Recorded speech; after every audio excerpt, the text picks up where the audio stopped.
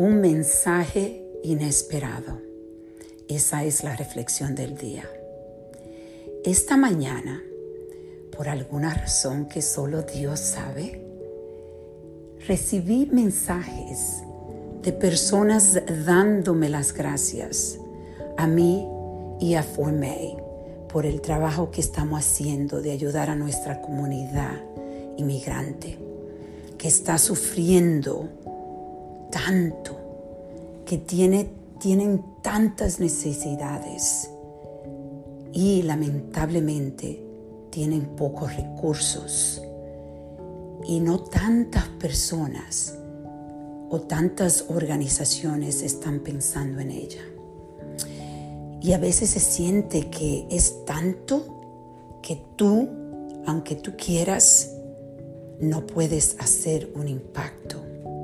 Eso es la historia que uno a veces puede crear.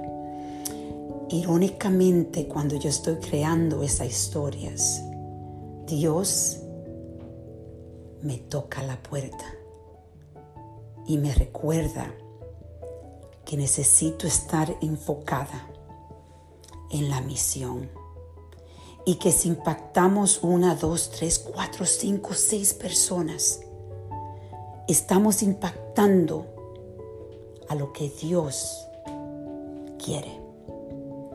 Y que no es nuestro poder, sino el poder de Dios.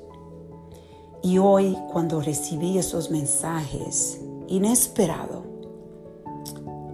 me di cuenta que era Dios que puso en ello ese pensamiento de que yo necesitaba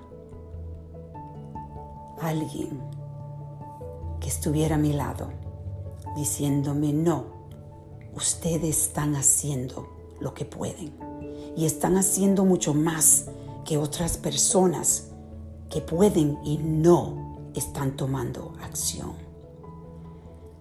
Es lindo poder impactar a otra vida.